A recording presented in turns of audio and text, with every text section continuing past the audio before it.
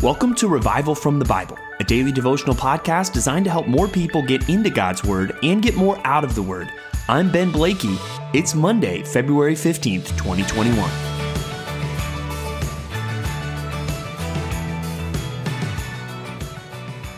I love it when a plan comes together.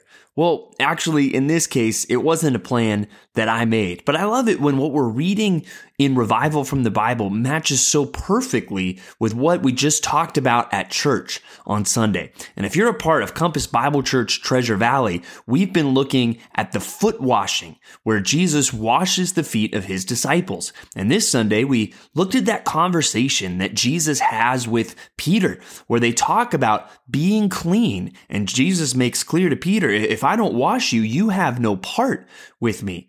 And we saw some of the symbolism that I think is legitimately there in that passage, that we need to be cleansed by Jesus. And if we are not cleansed by Jesus, we have no part in him. We are sinners, we are filthy, and we need to be cleansed by the only one who can do that, and that is the Messiah, Jesus Christ, the suffering servant. However, he also goes on to tell Peter, hey, if you've been washed, I don't need to give you a bath. We just need to wash your feet. And we talked about how as Christians, we need to kind of move forward. We don't just sit around and say, oh, I'm so filthy, I'm so filthy, I'm so filthy. No, Christ has cleansed us. And so we walk forward with confidence that we have been cleansed, that we have been changed, but also with confession, going forward, wanting to wash our feet when we start to see dirt and filth in our lives, and we start to see other sin. We are quick to run back to Christ, for him to forgive those sins and for him to continue to cleanse us as we now go through this process of sanctification. Now, all this and kind of the balance, we talked about the balance that's required here, comes back to mind as we dig into Psalm 24 today. Psalm 24 says, "The earth is the Lord's and the fullness thereof, the world and those who dwell therein. For he has founded it upon the seas and established it upon the rivers." So there, we just kind of start with this high view of God, even as a creator and the owner, really, of the world, and that everything in the world belongs to him because he made it, he founded it. But then it gets into this very interesting question in verse 3. Who shall ascend the hill of the Lord? And who shall stand in his holy place? He who has clean hands and a pure heart, he who does not lift up his soul to what is false and does not swear deceitfully, he will receive blessing from the Lord and righteousness from the God of his salvation. Such is the generation of those who seek him, who seek the face of the God of Jacob.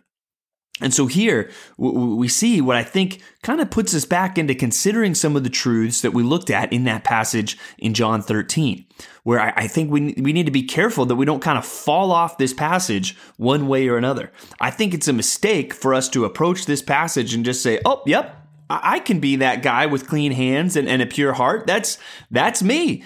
I can ascend to the hill of the Lord, when the reality is no, we can't.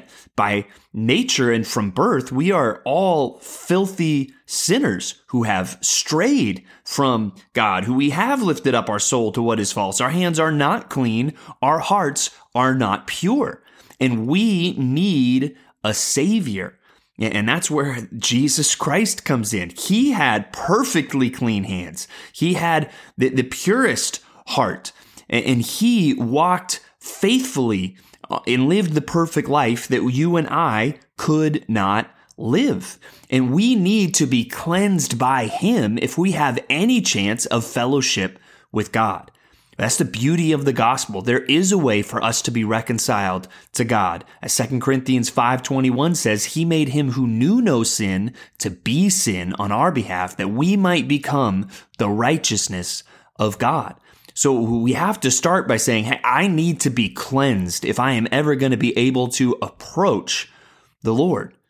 Now, I don't think, though, that's the only thing that we should get from this passage. I think if all we get from this passage is, well, I could never do that, thank God for Jesus, we're kind of missing actually a part of what Jesus has done for us, because he has cleansed us. He has changed us. He has washed us from the inside out. And we also see imagery in Scripture. He's given us a new heart. And now we know we have the Holy Spirit within us. So I don't think we should walk away from this passage merely saying, well, I could never do this. Thank God I have a Savior. We should walk away from this passage saying, thank God I have a Savior. And now, with the Holy Spirit inside of me, with a new heart, with being washed from the inside out by Jesus Christ, I want to pursue these things. That this week, here, we're on a Monday, starting a new week, that I want to say, like the song says, God, this week, give me clean hands and a pure heart. Because, God, I want to be with you. I want to know the blessing that comes from obedience. And ultimately, what we're seeking is not just integrity and clean hands and a pure heart. What we're seeking, we see in verse 6, is we're seeking Him. Such is the generation of those who seek Him, who seek the face of the God of Jacob. And so I think there's a very practical side that every Christian should say, I want to seek God's face. I want to be close to God. I want to walk as closely to Him as I possibly can. What's that going to look like? It's going to look like having clean hands and a pure heart and not lifting up my soul to what is false. So I think that these need to be things that we are clearly and actively pursuing this very week. And it kind of just brings us back to those two words that we talked about at Compass Bible Church Treasure Valley, even just yesterday, that we need to go forward with confidence. I can approach God with confidence. I can seek His face. And I want to do that by pursuing these things that He tells me to pursue here. But I also want to proceed with confession, realizing there's going to be days when I fall short and my hands get dirty, or I discover a part of my heart that is not right. And when I do that, I need to be quick to confess that to the Lord and to continue to seek to grow in these ways. So let's praise God for salvation. Let's praise God that there is a way that though our sins were like scarlet, they can be washed as white as snow. And now let's move forward within this cleansing, in this freedom, in this new life that Christ has given us through the gospel. Let's go and let's pursue God. Let's be the people that seek His face and therefore seek to live in this kind of pure-hearted, clean hands kind of way, a life of integrity and honor before the Lord, and realizing that God does bless when His people pursue by faith those things. So let's be careful as we think through passages like this. Let's not fall off on the side of thinking, well, I can do all this myself. No, that is not the gospel. We cannot earn our favor with God. We cannot earn our righteousness. But let's also not just have this overly defeatist view of, oh, I'm so filthy, I'm so filthy, I'm so filthy. Well, no, if your faith is in Christ, He has cleansed you. And He wants you now to walk in that and to pursue Him more and more.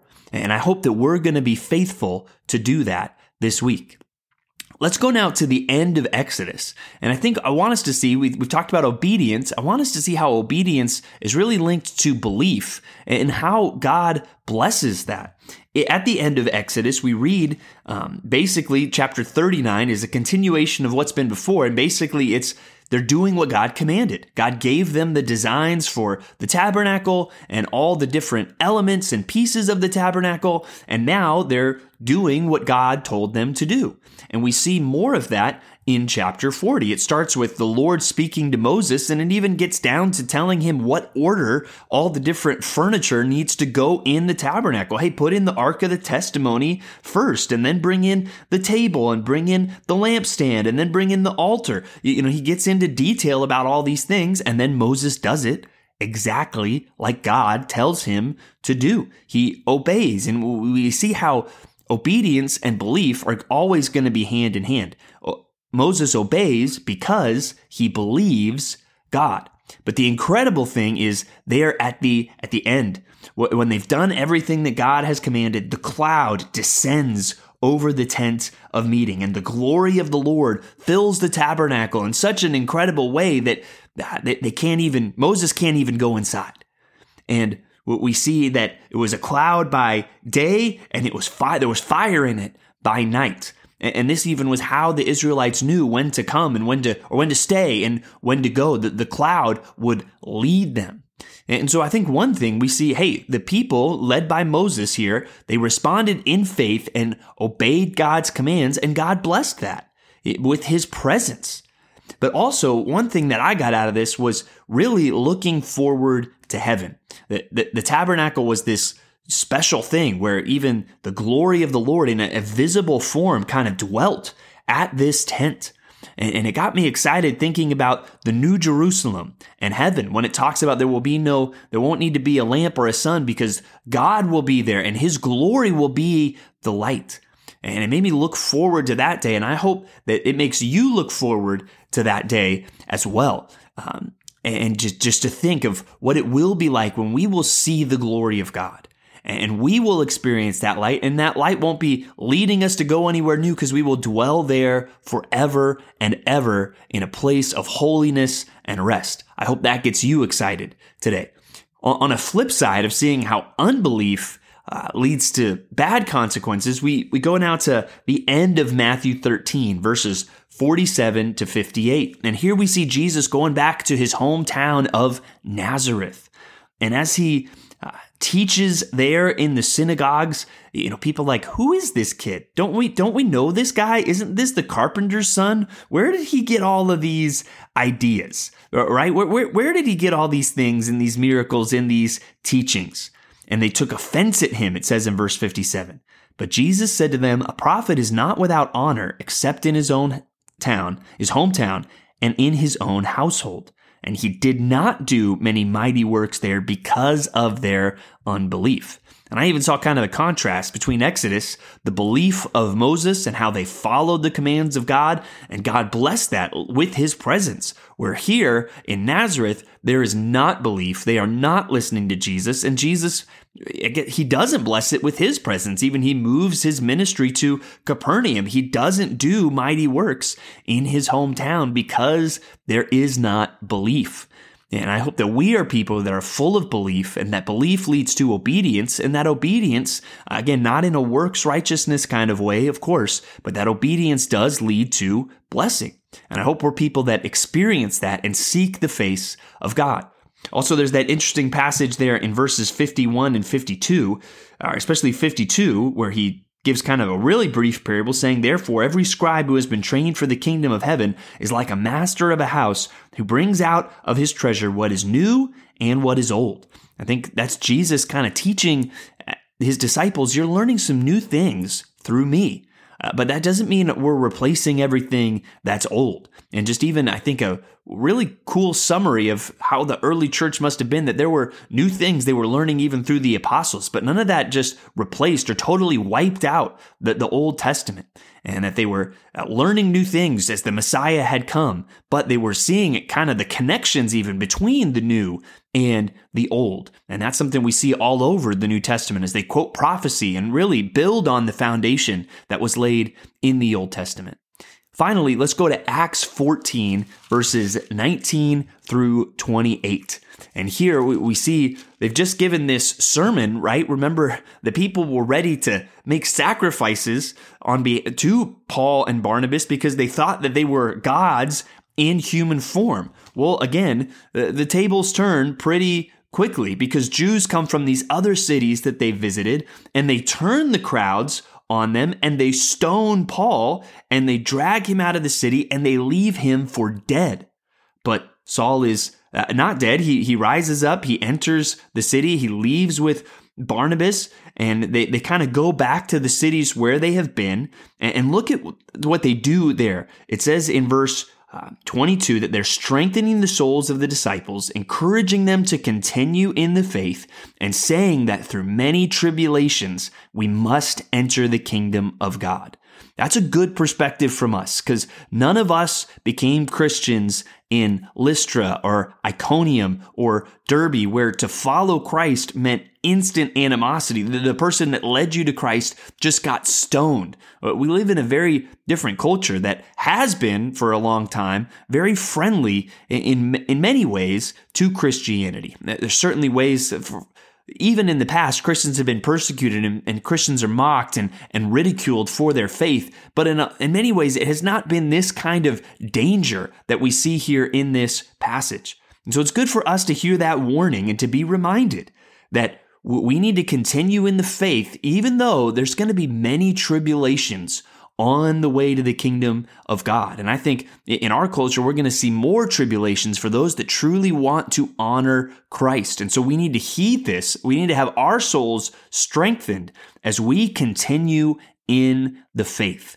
And I hope what motivates us is that we want to seek the face of God. And that really gives us a desire this week to pursue clean hands and a pure heart and a faith that really will seek God, His presence, and His blessing. So may we proceed today both with confidence and confession as we pursue the Lord.